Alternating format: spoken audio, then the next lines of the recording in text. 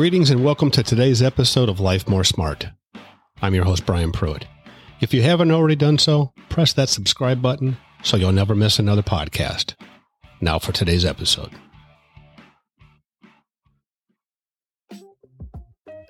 Today I'd like to talk to you about not stopping, not giving up.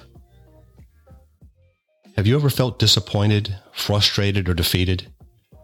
Well, this podcast will not only bring you hope and inspiration, but encourage you to keep going in the face of difficulties and those tough challenges that life brings. One of the most influential American presidents in history has a story to tell. His accomplishments, especially at critical times, not only set the destiny and direction of his life, but that of the United States of America. This president lost 8 elections before becoming the President of the United States. Here are some of his notable challenges. In 1832, he ran for a seat in the state legislature and lost.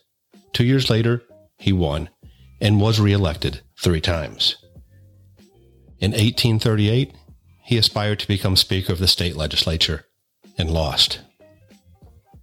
In 1840, he sought to become an elector in the Electoral College and lost. In 1843, he ran for the House of Representatives and lost. He ran again in 1846, then he won. In 1854, he ran for the U.S. Senate, and you guessed it, he lost. In 1856, he sought the vice presidential nomination at this party's national convention. However, he received fewer than 100 votes. In 1858, he again ran for the U.S. Senate, and you guessed it, he lost.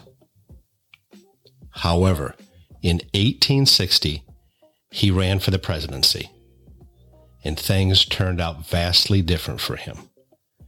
This man of determination was none other than Abraham Lincoln. He persevered the defeats, and look where he ended up.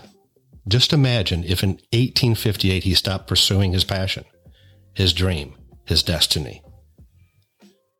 Now you may be thinking, I don't have the experience for this. I don't have the money. I'm too old, or maybe I'm too young. I was born on the wrong side of those tracks. I don't have the education. What you're really saying is this: I want something that could forever change my life, but I don't know how or if I can get it. I understand why you feel that way. I also know that you are more than capable of getting what's calling your name. You first must make the decision to forget all those negative thoughts of the past, thoughts you are hanging on to, maybe based on what one person said to you. Sometimes those words were spoken years ago. Make the decision today to let those thoughts go. Focusing on all the negative will keep you from seeing the possibilities of the future, from seeing your success. If you don't see yourself as a winner, as an overcomer, the people around you won't either. Remember, you create how you're treated. For example, if you're always late going to the doctor's office, you're late picking up your children from school, you're late for business appointments. If this happens time and time again, the message you're sending out is that you're okay with this behavior. You're okay with people being late. But what if now it's your turn to call the meeting? These people may leave you waiting. So remember, you create the way you're treated in the environment you're in. So what's the point, you ask? Well, that's simple. Decide what it is you want. Success in your career field. Success as an author. Buying that dream home. Whatever it is you want, you must decide what it is you're wanting first. Now see yourself achieving that career path, writing that best-selling book, buying that dream home, sitting down and signing the contract.